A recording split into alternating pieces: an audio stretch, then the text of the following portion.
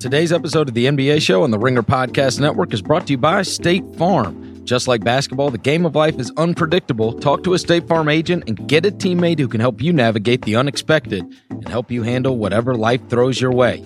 Unexpected like Charles Barkley and Shaq criticizing Joel Embiid, and instead of getting mad about it, taking it to heart and going out and destroying the Boston Celtics.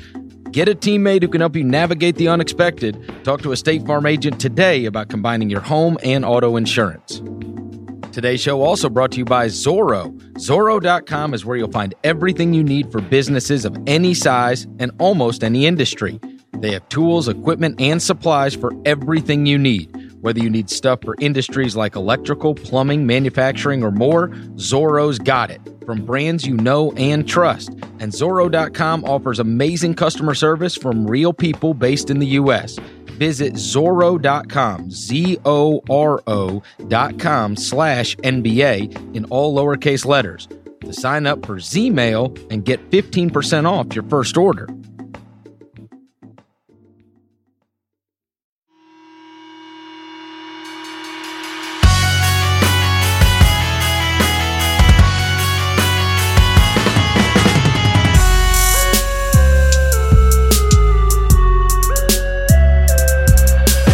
Welcome to the Ringer NBA Show. I'm Chris Vernon. Joining me as he does every Friday from TheRinger.com is Kevin O'Connor, a.k.a. Kevin O'Bomber, a.k.a. Kevin O'Concert, a.k.a. Kevin O'Climber, Kevin O'Candyland, Kevin Opinionated, Kevin O'Conflict, Kevin O'Shredder, Kevin! Verno, what's going on this Friday? Well, we unfortunately start the show today with our thoughts and prayers going out to David Stern. The NBA released a statement last night, and this was really out of nowhere because it was so sudden what took place. David Stern collapsed at a restaurant last night, suffering a brain hemorrhage, and the NBA sent out NBA Commissioner Emeritus David Stern suffered a sudden brain hemorrhage earlier today, for which he underwent emergency surgery.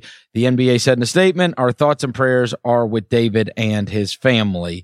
New York's fire department responded to a 911 call at a Midtown restaurant around 2 o'clock yesterday afternoon, and fire officials transported the 77-year-old Stern to Mount Sinai West Medical Clinic.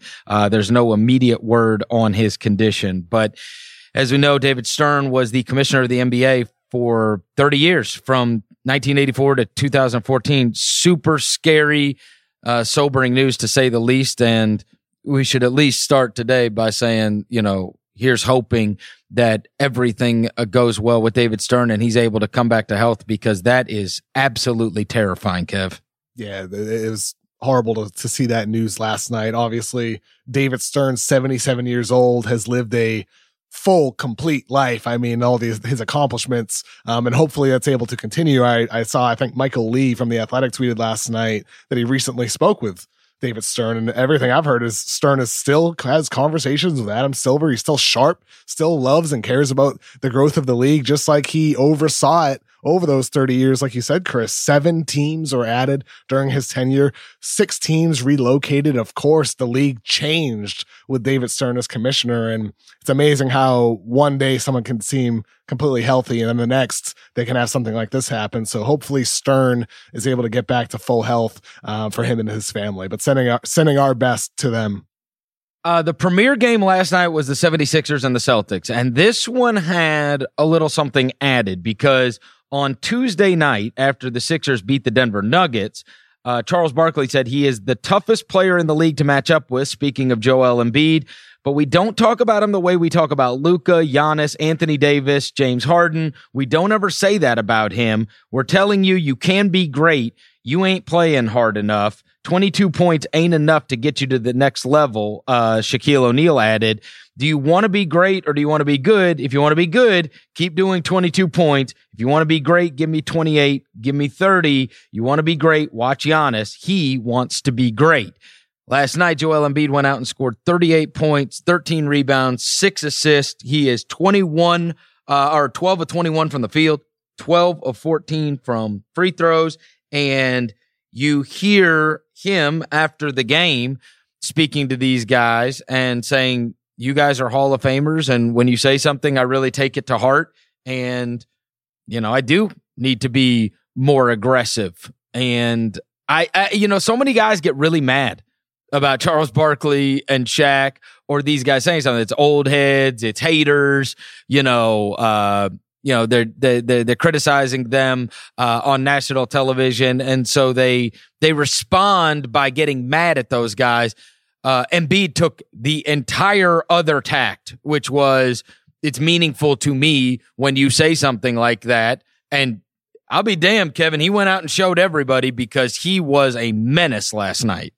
Embiid was unbelievable. It was easily his best game overall of the season. And, Shaq and Barkley were both critiquing Embiid's scoring, saying, you're giving us 22 points per game. You got to give us 30. And there's some truth to that. But I thought more than anything else with Embiid this year, sometimes it's the playmaking. Last night with 6 assists and far more secondary assists or potential assists on top of that, Embiid looked the way I thought he would look in year 4 of his career when he was a prospect at Kansas. At that point of his career, sometimes he was slow to make reads, but he always had passing vision. He delivered an accurate ball. And last night he was throwing darts out there. He was beating double teams, making patient, poised reads. And with Joel Embiid, when he has that balance of the playmaking threat never on top of his scoring threat, it becomes even more difficult for a defense to decide what to do. If you're going to double team him, if he can beat you with a smart pass, and if you single team him, he can just pummel a defender underneath the rim, draw a foul, get to the line. That's what takes him to that next level as a scorer, if he's able to beat defenses with that pass as well. And we saw that complete version of Joel Embiid last night against the Celtics. Well, and it just goes to show that, look, he admitted he heard what he had to say, what those guys had to say. He said, maybe they're right. And then he went out there and showed, I can be the most dominant player on the court. And, Barkley's message to him was, you have to be more aggressive. Like the great player, he has to set the tone for the team every night. Like not just be an innocent bystander to what is happening.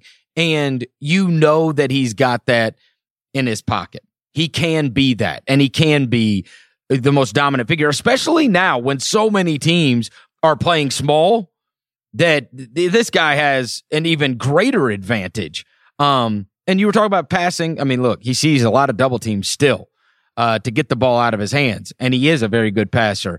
But it just goes to show he's got that in him. They know he's got that in. We all know. Like, he can be the best guy on the court any given night.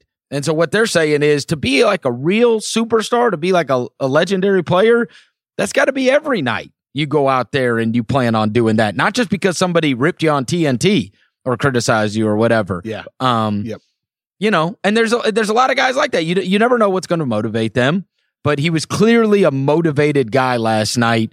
And that is a likely, very, very possibly, a Eastern semis preview, right? That those teams could easily be on a collision course against each other.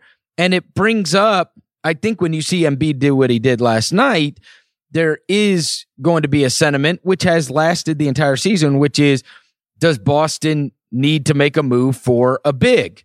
And there's been arguments about this. Like, is there anybody that you want that's big, that's going to be better than the guys that they are regularly putting out there, which are more perimeter based? What do you think? Do you think that because of who you have to get past in the East, that should, guide their thinking and say, hey, we need better big guys than what we've got? But what's the move, right? Like, I know somebody tweeted last night, what does Boston need to give up for Steven Adams? And in theory, Steven Adams is the perfect target. He's a big, sturdy defensive player who can muscle with Joel Embiid in a playoff series. But how are you going to get Steven Adams? You don't have the salaries to put together in a deal unless you're trading Gordon Hayward. And if you're doing that, that hurts your teams in other ways because you're losing that secondary ball handling presence next to Kemba Walker. So I don't know what the move really is for Boston. I'm not sure which big man is out there that would actually be playable in a series. With Enes Kanter, it's not like he's a bad post defender. He's a bad pick and roll defender, but his post defense is good. He just got beat up last night. I think for Boston, unless somebody becomes available that's unexpected, I'm not sure what's really out there, Chris. Like, do you have any ideas on who they should potentially target? Because I'm not. You know my first reaction, and I know he just got demolished by Ja Morant the other night. They should have kept Baines. Well, yeah, Baines, of course. That's a mistake. He got what did he get? 2 years, $10 million something? I mean, what a bargain he is. And I know that this isn't the time to talk about Baines after what just happened to him, but that's just one play. And by the way, for sure. Just one aside though. Why do we bash guys for trying to contest dunks? Why? I don't get it. I don't understand. I don't think anybody. Look, I don't think we should be talking more about Baines. It's like, wow. And I admire the effort of trying to block a super athletic dunker. I admire that when players do that. Look, you're like when Jason Terry got killed by LeBron. Yes, like he got murdered by LeBron, but at least he tried to block the shot. Oh, I don't think anybody's killing the guy. I think they're goofing. It's funny. It's funny. It is funny, but I mean, that's the thing. It's funny. I know it is funny. It's funny to update his Wikipedia page that his career ended. And yes, it's what makes things fun. But I don't think anybody is saying, "Oh, he stinks" or whatever. I mean, he just got God. Yeah. I know. But sometimes people do take it like that. Like, what are you doing? Like, why would you do that? Oh no! Look, he contested it. I'll tell you this. Morant did that on Monday night against the Warriors, and Willie Cauley-Stein and the rest of them all got out of the way with the game on the line. So I give Baines credit. He tried to contest it. It did not work out for him. And maybe in retrospect, I have more respect for him than I do Cauley-Stein, because Cauley-Stein just looked at Morant, and he just went right down the lane with the game on the line and dunked it. For what it's worth, Boston did that Baines trade to open up cap space. I understand. Yep. But still, I'd figure something else out, because keeping that guy, if they had Baines right, like that's the kind of guy. You're talking about Steven Adams. Steven Adams' contract is huge. That is hard. How do you match that? Seriously. Well, Boston can't unless they're trading Hayward, which I do not anticipate they would for Steven Adams when he has not been the same player this year. You would not move Hayward in a deal for a big that, unless it's like a fantastic big. But they're like, what fantastic big is out there available? They're hard to come by. Like, I mean, if you're sitting there and you're going, we got to have somebody that we can throw up against Embiid when it comes time. When it comes Eastern Conference semifinals time, what are we going to do? Because we got to have somebody that we could throw in there. I mean, I think if you're Boston, Brad Stevens alluded to this. I saw a quote tweeted out after the game that he was unhappy with the double team rotations when they doubled Embiid, that there were mistakes made. I think if you are Boston and you aren't able to add a big man Adams-like, as you alluded to, Chris, I think you have to do what you did last night, double team and bank on Philadelphia having a poor shooting series. If it comes to that, that needs to be the formula. You need a bank on Embiid making inaccurate passes, or you need a bank on your rotations being sharp, forcing lesser players to make a decision. That needs to be the formula. That's what teams have done against the Sixers. That's what teams are trying to do against a lot of big men across the league. But for Boston, I'm not sure they're going to be able to find that guy to comfortably single team Joel Embiid. Yeah, I mean, I was trying to look around and see if there was anybody on. So Tristan Thompson, got any interest in that? Of course, Thompson is okay. There's one, but even then, though, it's $17 million. And his salary number. Even then, that's tough to get to for Boston. It's weird. In past years, they've had those types of contracts that you could comfortably put together in a deal. Well, actually, Thompson is at $18.5 million. That's hard for Boston to get to. Drummond? Even harder to get to. Any chance they punt? I'm personally not a Drummond fan. All right, Miles Turner, you mentioned him earlier in the year. I don't think he's gettable. No chance. Yeah. What else you got? I mean, Dwayne Dedman? Nope. Yeah, I mean, it's kind of where we are in terms of guys that you would. I mean, unless you go get your guy Mo Bamba, you want to go get Mo Bamba. I think what definitely not Bamba. He doesn't defend like he's his size. I wish they would have given old Taco some run. Yeah, Bamba has long-term potential as a. I still really like Bamba's long-term potential as a potential high-level two-way player. And he shows the flashes on the defensive end of the floor right now, but the consistency is not there. He still needs to get a lot better for him to be a guy you would put next to Joel Embiid in the series. But Thompson is the type of guy, but again, the salary is too much. For Boston, I think what the type of move you probably have to go for is more like a Bertans or a Covington or somebody like that, and just try to be small. Yeah. I think that you need to play into your strengths there, like using your Tice salary filler, perhaps, in order to get a deal for a guy making money in that range.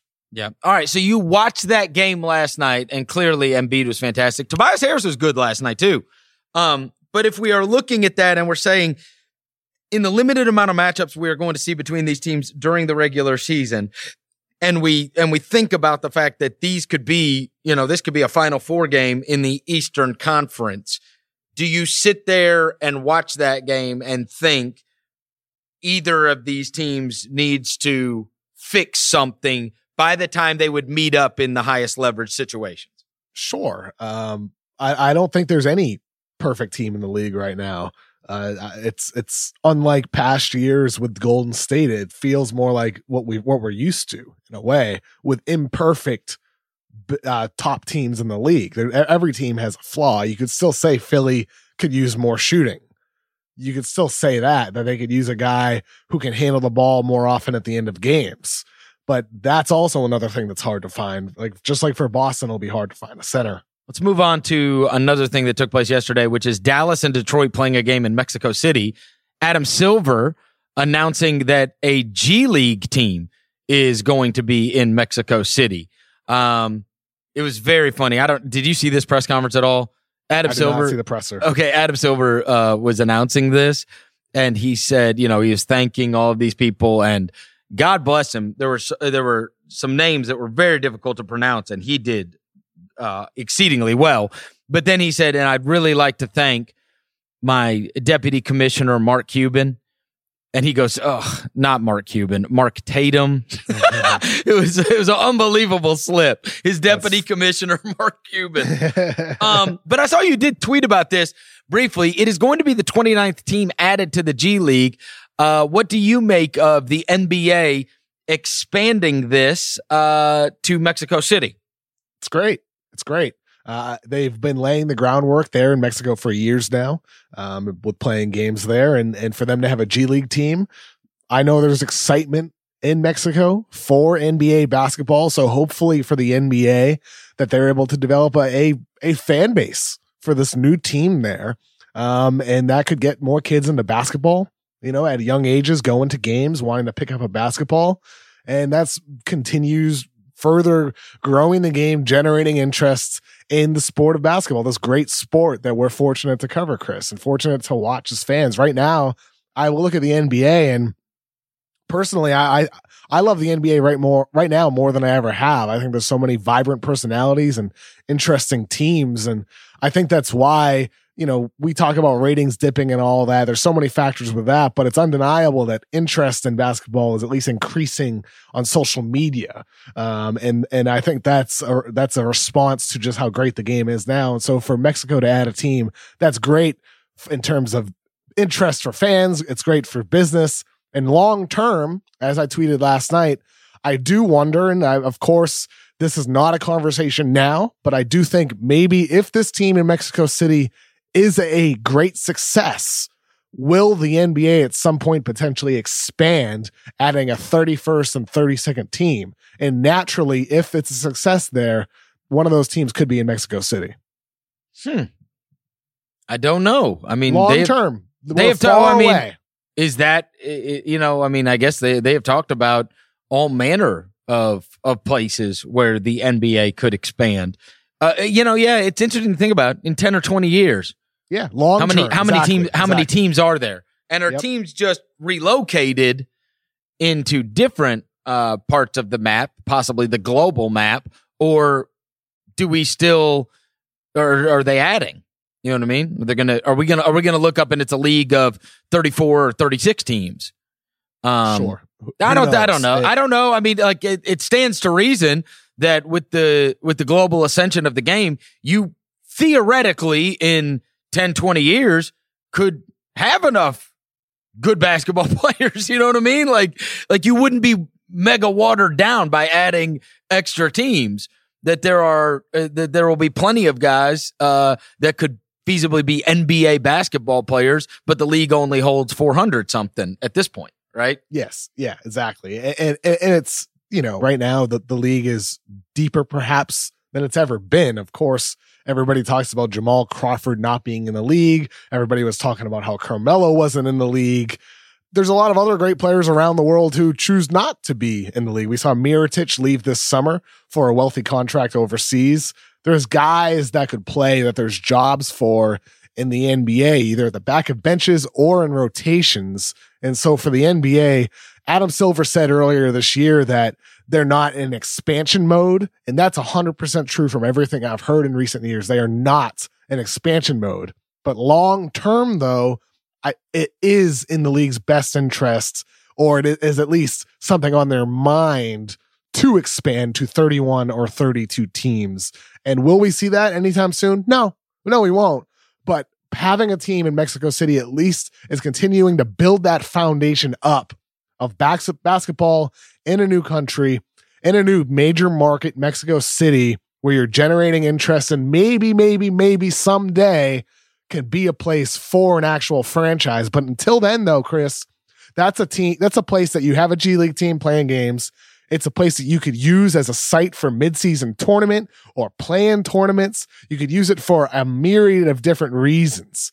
But for now, though, it's just about building up potentially for that long-term goal. Yeah, you have no idea how things are going to play out in 10 or 20 years because the truth is, he is now 20. 20 years ago, if I would have told you there is a guy that's going to have 20 straight games of 25-5 from Slovenia, you'd have been like, what? Like, what are you talking? Like, I mean, the guy was going to take the world by storm, and he was going to be, and he's playing. By the way, the draw at a game in Mexico City in 20 years is going to be a 20-year-old Slovenian kid who is, shattering all kinds of records. And then in that game they played there yesterday, he had 41, 12, and 11.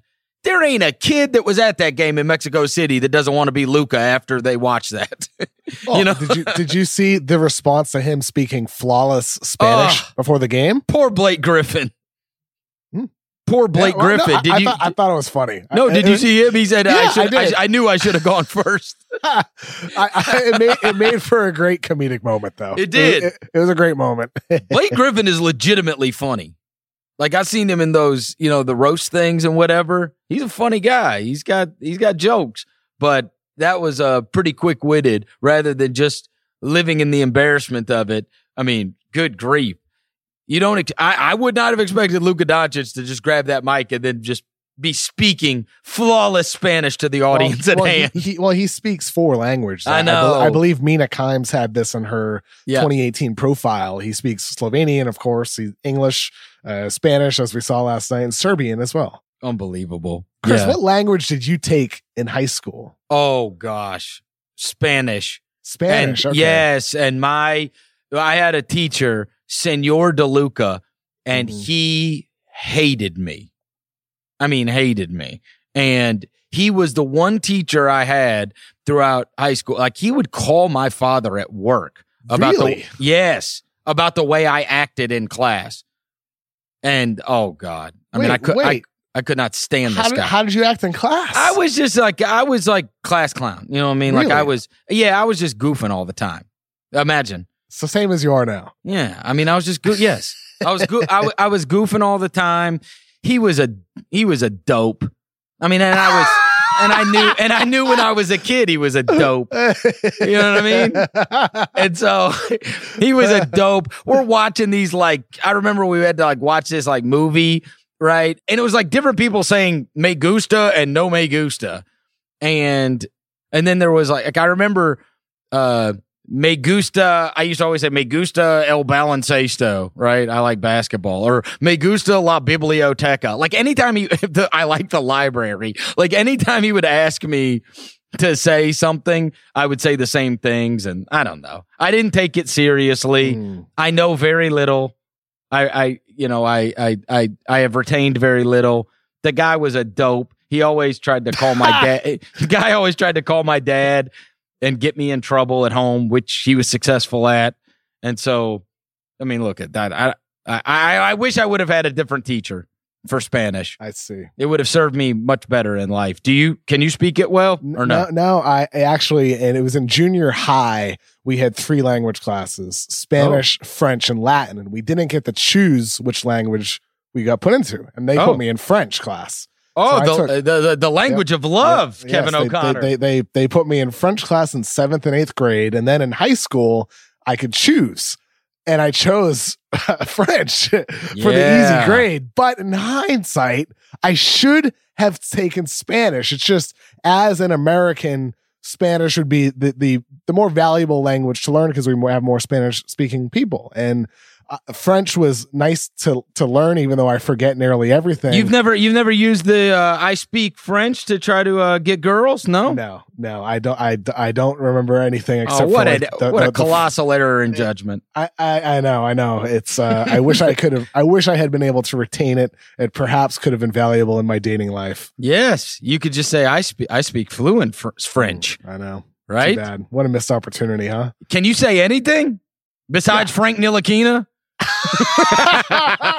or as you said last week, Dante Exum. Oh yeah. Oh, Australia killed me for that, dude. That was hilarious. Yeah. I got it in my mind that he had eaten so many beignets, which is obviously French cuisine, and so I attributed him to France. I was surprised as many Australians still wanted to claim him, honestly, but whatever. Yeah, but no, can you say anything in French? Give me something. Like merci beaucoup. Like, thank you very much. Oh, come on. Anybody can say that.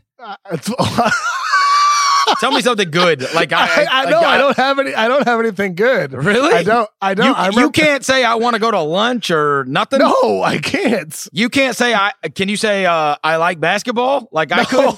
No. I think I like is like je t'aime. Like je t'aime. I don't know what basketball is in French. I'm pretty sure. You're an embarrassment. You didn't pay attention. No, I didn't. I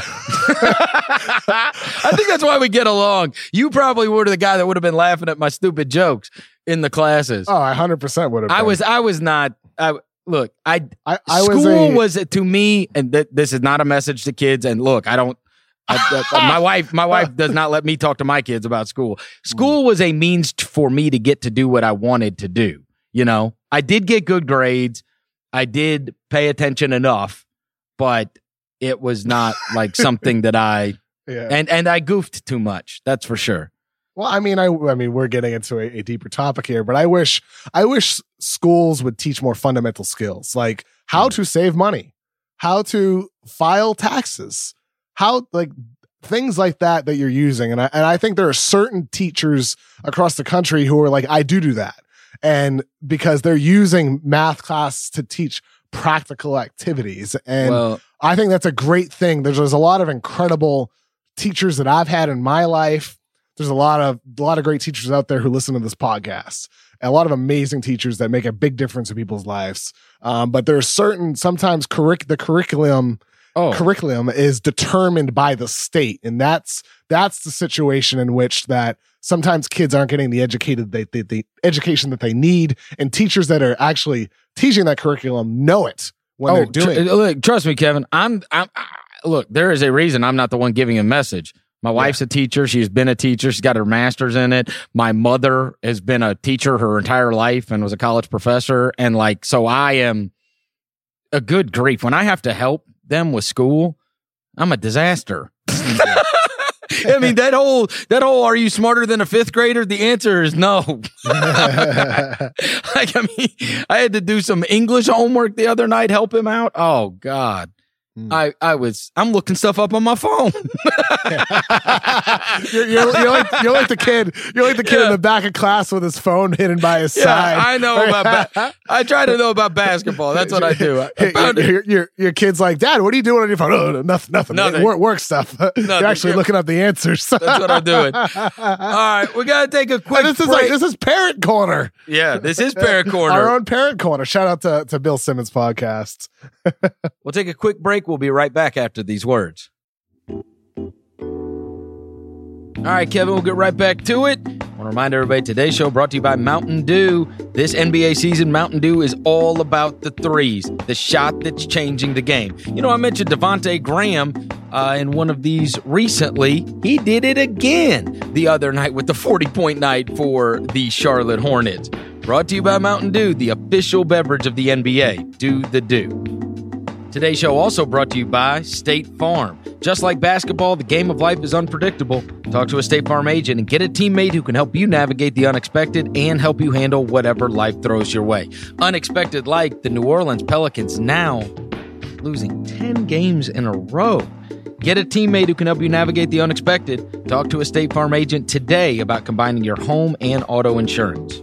Today's show brought to you by Kamikoto. Kamikoto makes great kitchen knives using traditional techniques. Each knife comes in a beautiful, heavy-duty ash wood box, and each blade is crafted using steel sourced from Japan and techniques that have been honed and perfected by generations of knifesmiths. They've just launched their longest blade in the collection, an epic 13-inch long Yanagiba blade. Because of their single bevel edge, Kamikoto knives can achieve a wickedly sharp edge you just can't get with other knives. We're talking cut through your ribeye like butter sharp. Kamikoto is so confident about their knives that each knife comes with a lifetime guarantee. I got these knives last week, and they are absolutely unbelievable. I'm the one that in the kitchen, we've had knives forever, and a lot of them are dull, and it drives you crazy. And so now getting these, this has opened my eyes to a whole different world of knives. These are honestly the sharpest. And you want to talk about making things easy, and they are sturdy as you can imagine. Easily the best knives I have ever had. If you go ahead and buy now, Kamikoto is offering our listeners an extra 25% off site-wide on top of their holiday offers. Go to kamikoto.com/NBA and use the offer code NBA at checkout. That's KAMIKOTO.com/NBA. KAMIKOTO.com/NBA.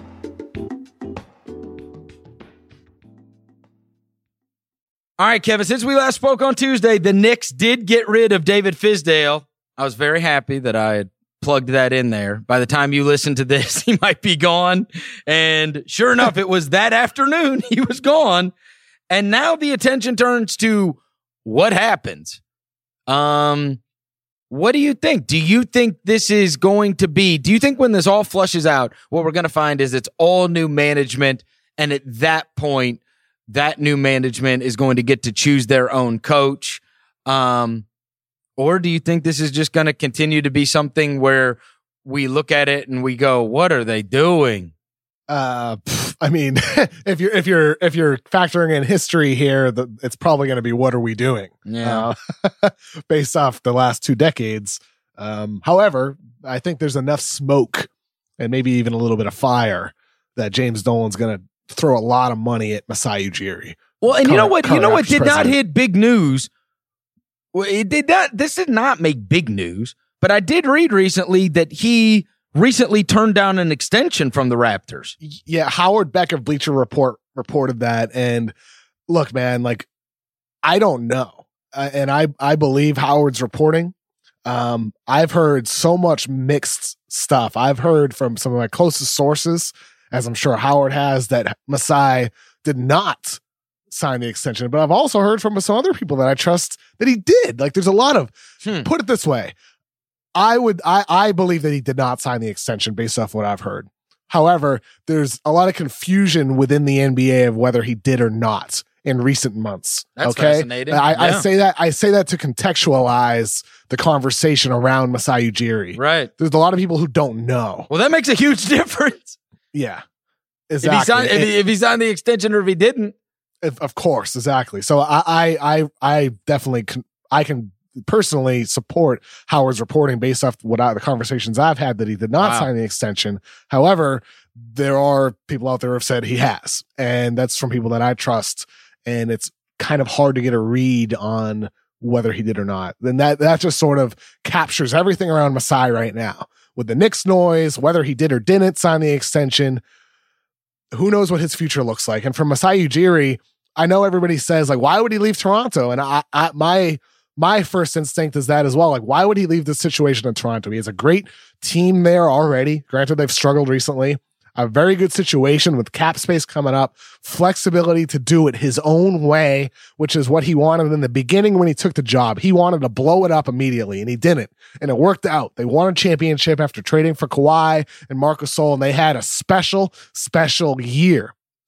And he has everything that he needs there. However, with New York, that is also a place for him to have a platform to do all the types of things that he does outside of basketball, to continue growing his own name and his own causes, to keep growing the game in Africa, keep promoting the game and doing all the stuff he does away from the front office. And what better market to do that than New York? Not to mention, from a basketball standpoint, say what you want about James Dolan as an owner, and he is certainly imperfect. He is incredibly flawed, probably one of the worst owners in all of sports. However, one of the things that he is good at is letting his front offices do what they want to do. And that has been to his own detriment in the past because of poor hires. However, if you're letting Masai do what he wants, who has been proven to be just an excellent evaluator of talent, a fearless decision maker, who has relationships across the league to make big deals. If you're letting that guy do what he wants, but after throwing him a ton of money, I think suddenly the Knicks are in good shape. All right. I would tell you that the reason to stay in Toronto is because of Pascal Siakam and the future that you have there, but more so than anything, the fact that if we wanted to reference Toronto ownership, I will freely admit I could not. I don't even know who the owner is there. And that is the greatest compliment I can give them. If you want to talk about getting out of the way, the fact that your average NBA fan, and I am freely admitting, they don't have a singular owner. It's MLSE, Maple Leaf Sports Entertainment. It's a group of people. Right. And do you even know who the voice is? If I was going to tell you, like, it's not like somebody is out there or that you think like, oh, well, their ownership. Like, we don't even know about them. We don't even know about it. And that's his show. When you think of Toronto, you think of Masai.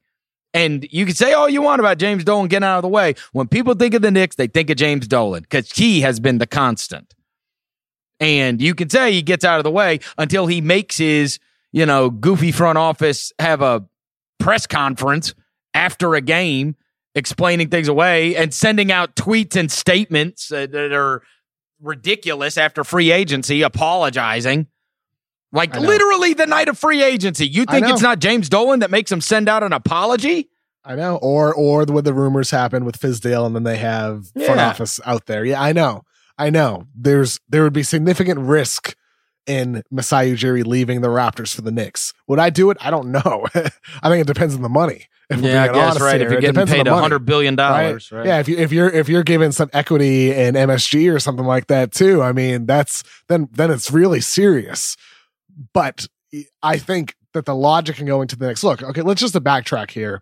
I was on Bill Simmons' podcast in October, or maybe it was early November, and I said in passing, we're talking about the team that's least hopeful. This is when the Kings were, I think, 0-5, and Bill had said the Knicks are least hopeful. And I said, in passing, are the Knicks really less hopeful than the Kings right now? And what I meant by that was a couple of things. The fact that, and what I was factoring in was, you can't deny the advantage of being in a big market. You just can't. And for New York, that franchise has been a disaster for 2 decades. But if they're able to change their reputation, if they're able to change the way they're perceived, change owners. Well, that's what they have to change. In whatever form it is, if you're able to change that, you're still you're New York. And that's what I meant by that. And I still feel that way to an extent. Sacramento is, of course, in a far superior basketball situation. That goes without saying, but that was saying in the moment when they were 0-5. Yeah. But this I only bring this up to say the Knicks still play in New York City. And if they're able to get a guy like Masai Ujiri by throwing him a boatload of money that Toronto isn't willing to match or come close to, it's worth it for them because of the investment and the payoff that could come from players that would eventually come to that city and want to come to that city. They got to do everything they can to get Masai or somebody like Masai. They have to. All right, Kevin. Next thing, since we last spoke, there have been continued recent free falls for two different teams. One, the Pelicans, and theirs is immense. It's now 10 losses in a row. And Minnesota, the other one, who's been in a little free fall here with 6 games that they have now lost in a row. Let me start with the Pelicans, because you had brought up, you'd even throw J.J. Redick's name out there a few days ago, and David Griffin has continued to say, we are trying to win, and we have not done a good job of it. I mean, at what point does that change?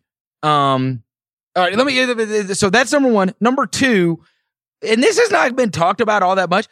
Dude, have you seen this Reggie Miller stuff where he keeps coming out all the time saying that Zion won't play this season? Like, he's the only one saying that, but it's bizarre to me. Like, he keeps on saying that. Like, I keep telling people, you're not going to see him this year, or there's a real good chance that Zion's not even going to play this season.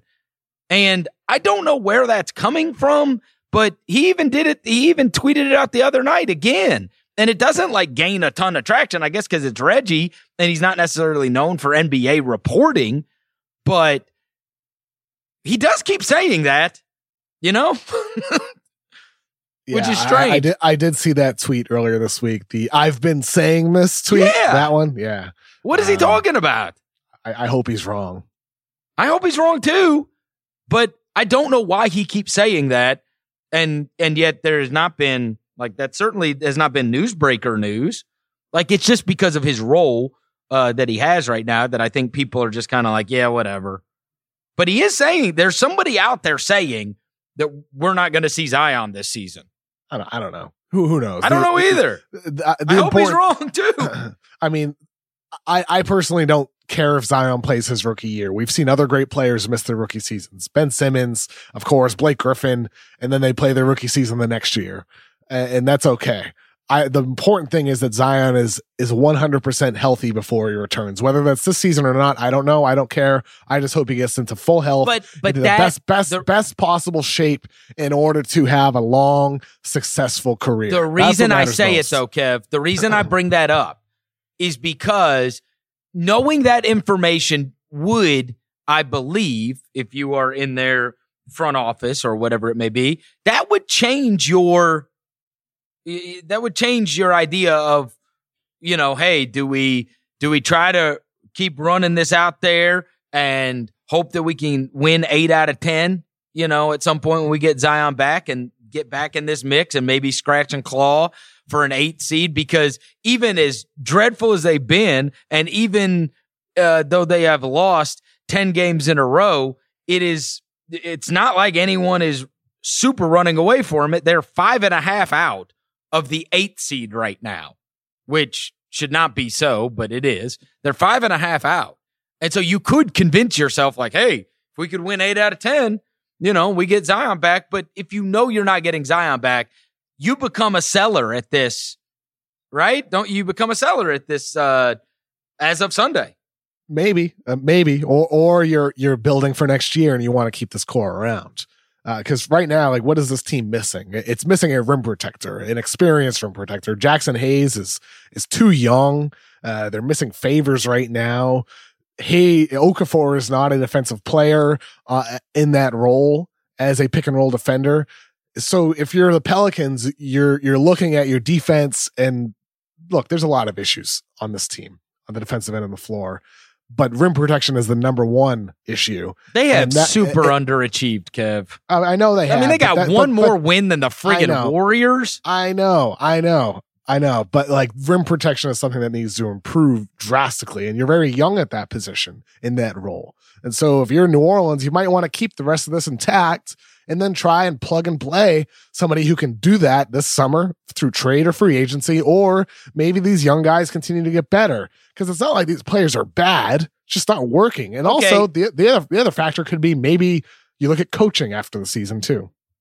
It may not be after the season that you look at it. How much Lonzo stock do you still own? A little bit. A little? Yeah, I like Lonzo. It's 37% from the field, 33% from three. I know.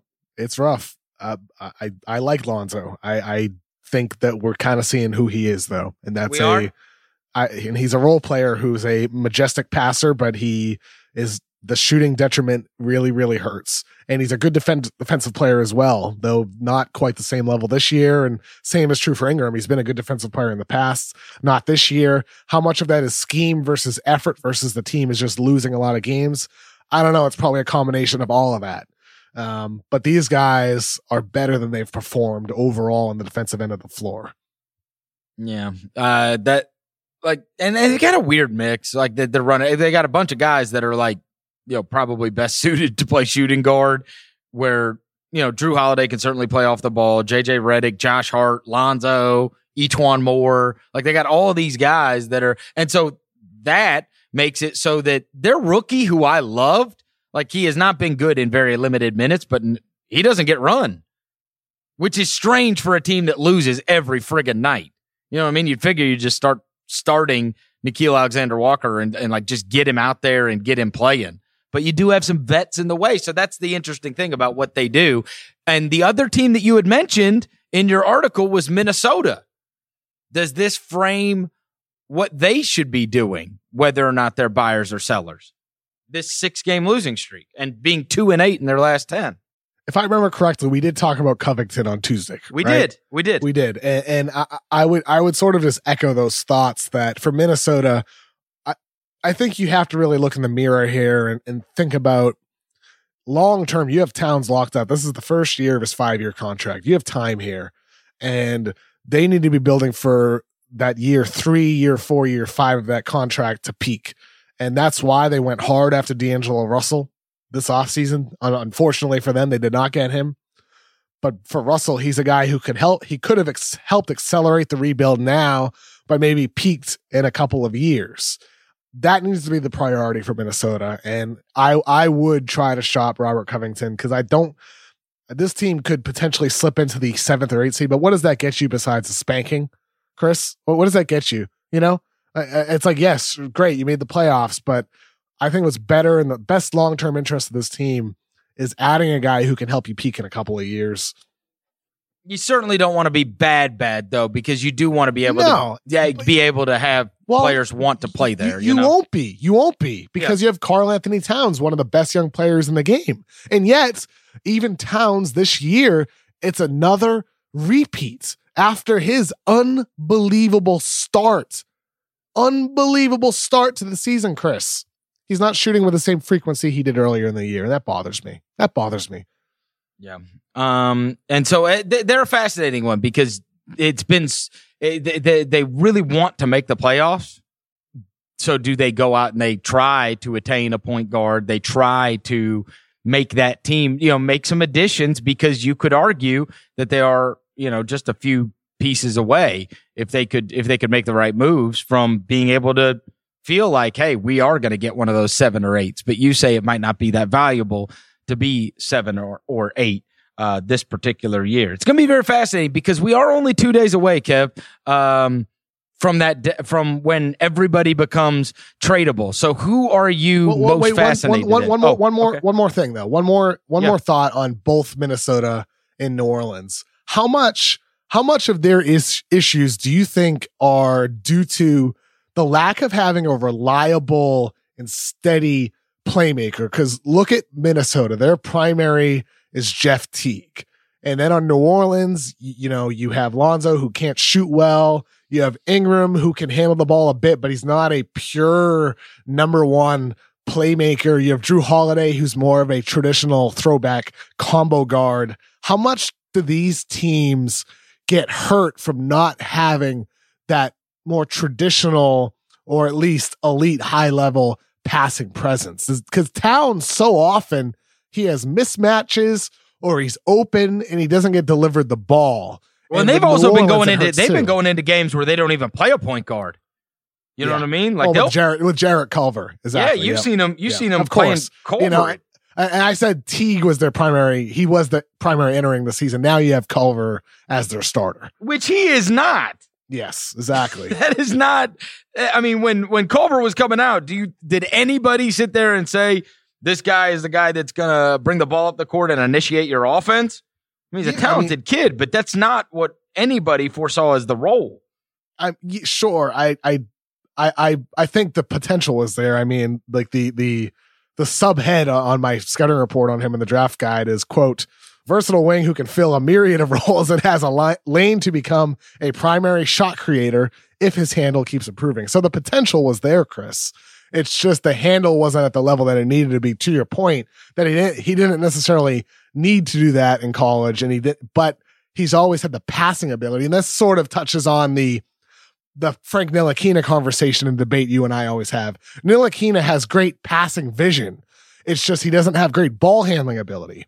And same thing is with the truth with Culver. Same thing is also true with Lonzo Ball.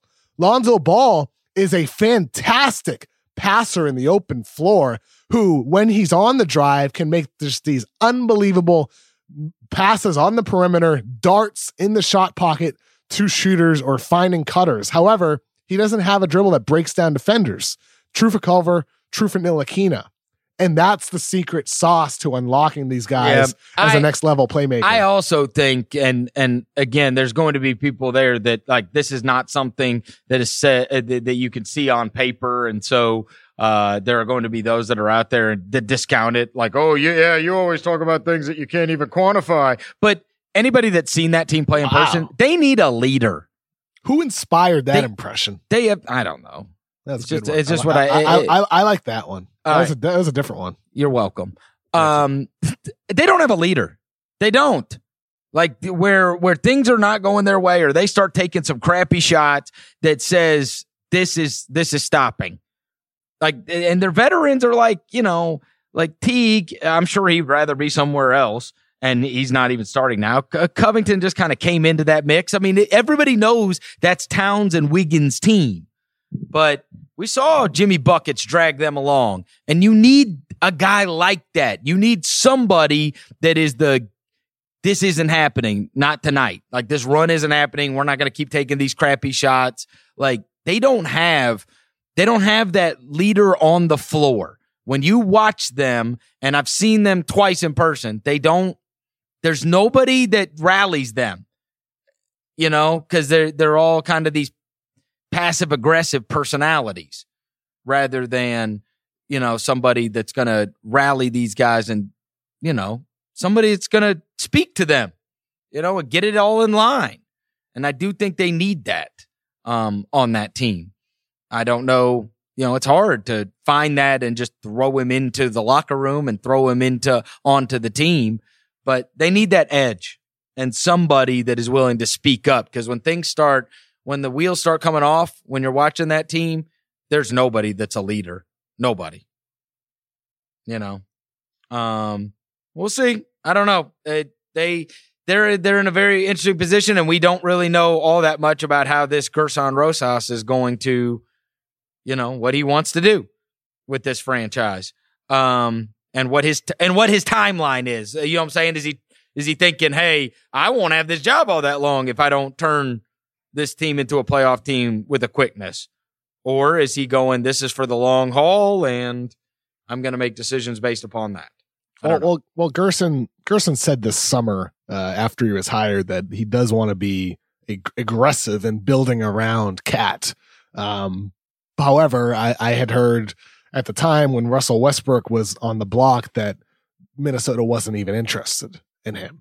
And that, I think, considering that they were interested in D'Angelo Russell and they were not interested in Russell Westbrook, there could be reasons for that with Westbrook's playing style and his talent level. However, I think the age difference is the greatest indicator there that they do want guys that fit the timeline with Karl Anthony Towns. All right. So that would be my initial thought. Last thing with this day that everyone could be traded just a few days away.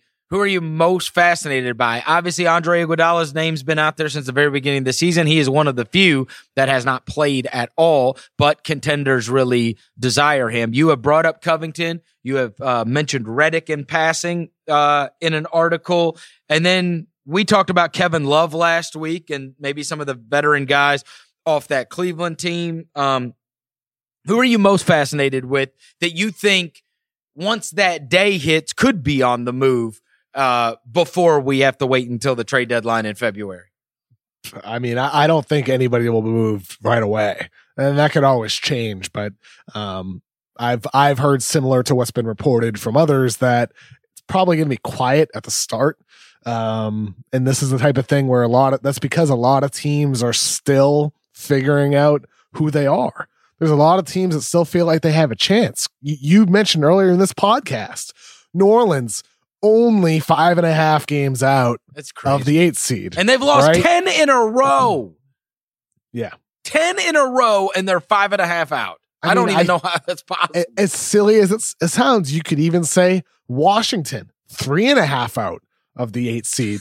If you're Washington, you could be like, if only we can get our defense fixed and we can build around this developing stud we have in Bradley Beal, one of the best shooters in basketball, and Bertans, an impressive young rookie, and Rui Hachimura. You can even say that. So teams are still figuring out who they are and then what they want to be and what are the moves that they have to make to become that. And I wouldn't expect anything immediately. In terms of what I'm most fascinated by, we've talked about Kevin Love. We talked earlier about Steven Adams, Gallinari, Chris Paul, Marcus Morris, all these guys, Andre Iguodala. We've talked about those guys. To sort of the rewind to something from a couple of weeks back, I am fascinated by the Spurs. I do wonder, will they at some point look in the mirror and say, we want to try to trade DeMar DeRozan or LaMarcus Aldridge to a team that thinks it has a shot? And is there a deal out there that's actually worth it for them? Because Lonnie Walker's been playing pretty well lately, but it's hard to find consistent minutes for him. It's hard to play their young guards together because of the presence of DeMar DeRozan. And with LaMarcus Aldridge next year having his guarantee date moved up, likely guaranteeing his contracts, does he become a target for a team that needs a big man and has salaries to work for him, but doesn't want somebody long term? If you're the Spurs, it's similar logic to what we just said with Covington this week, Chris, that if you're Minnesota and you put Covington on the block, he suddenly becomes arguably the number one target in the free agent market. I mean, in the trade market, sorry.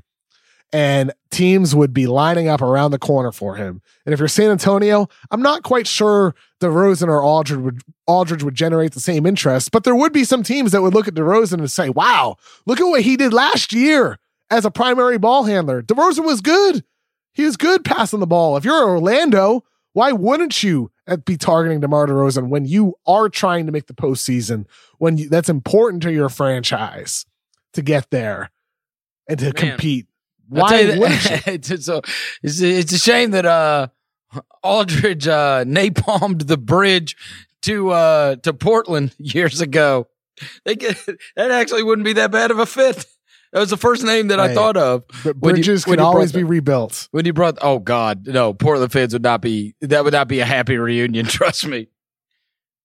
That dude, look, I was covering the playoff series when he flew a different plane home than the rest of the team. I've never heard of that in my life. Like that, the ending of that was abysmal. Really, truly abysmal. Yeah. And he was there was all that jealousy of Lillard and how much they were promoting him and whatever. And it was just it was a mess. It was a mess. Have you ever had a breakup that bad? What, where I flew home separately? No.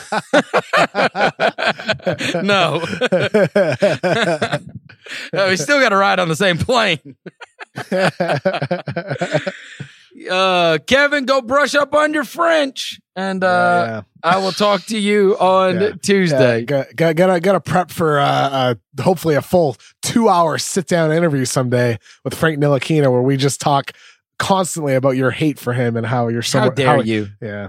Has he been doing great recently? I haven't gotten anybody tagging me on any tweets recently, so I guess he hadn't done shit. The guy makes a pass and they're like, look at Frank Ntilikina and look at the promise. This is when people talk about the promise, and then it'll be like him throwing a freaking bounce pass, and I'll be like, oh, get out of my Twitter feed, seriously. He's He's shooting well from three. Oh, is that right? Shooting at 33%. Oh, wow.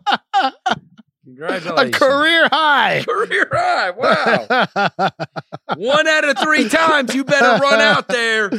You better run out 1 out of 3 times. You're pretty good. Be an all-star in baseball with that average. I'll tell you this, 1 out of every 3 times you are going to regret not guarding him. I mean, that 33% is not good when all that shit is wide open. It's wide open. There's nobody within 40 yards of the guy when he takes a 3. So good. It's so good. Go brush up on your French, Kevin O'Croissant. We'll do. We'll do. Have a beautiful weekend, everybody. All right. Thanks to everybody for listening to another episode of The Mismatch. If you dig what you're hearing, go give us a rating and review on iTunes. 5 stars, 5 stars. It really helps. And we will talk to you next week.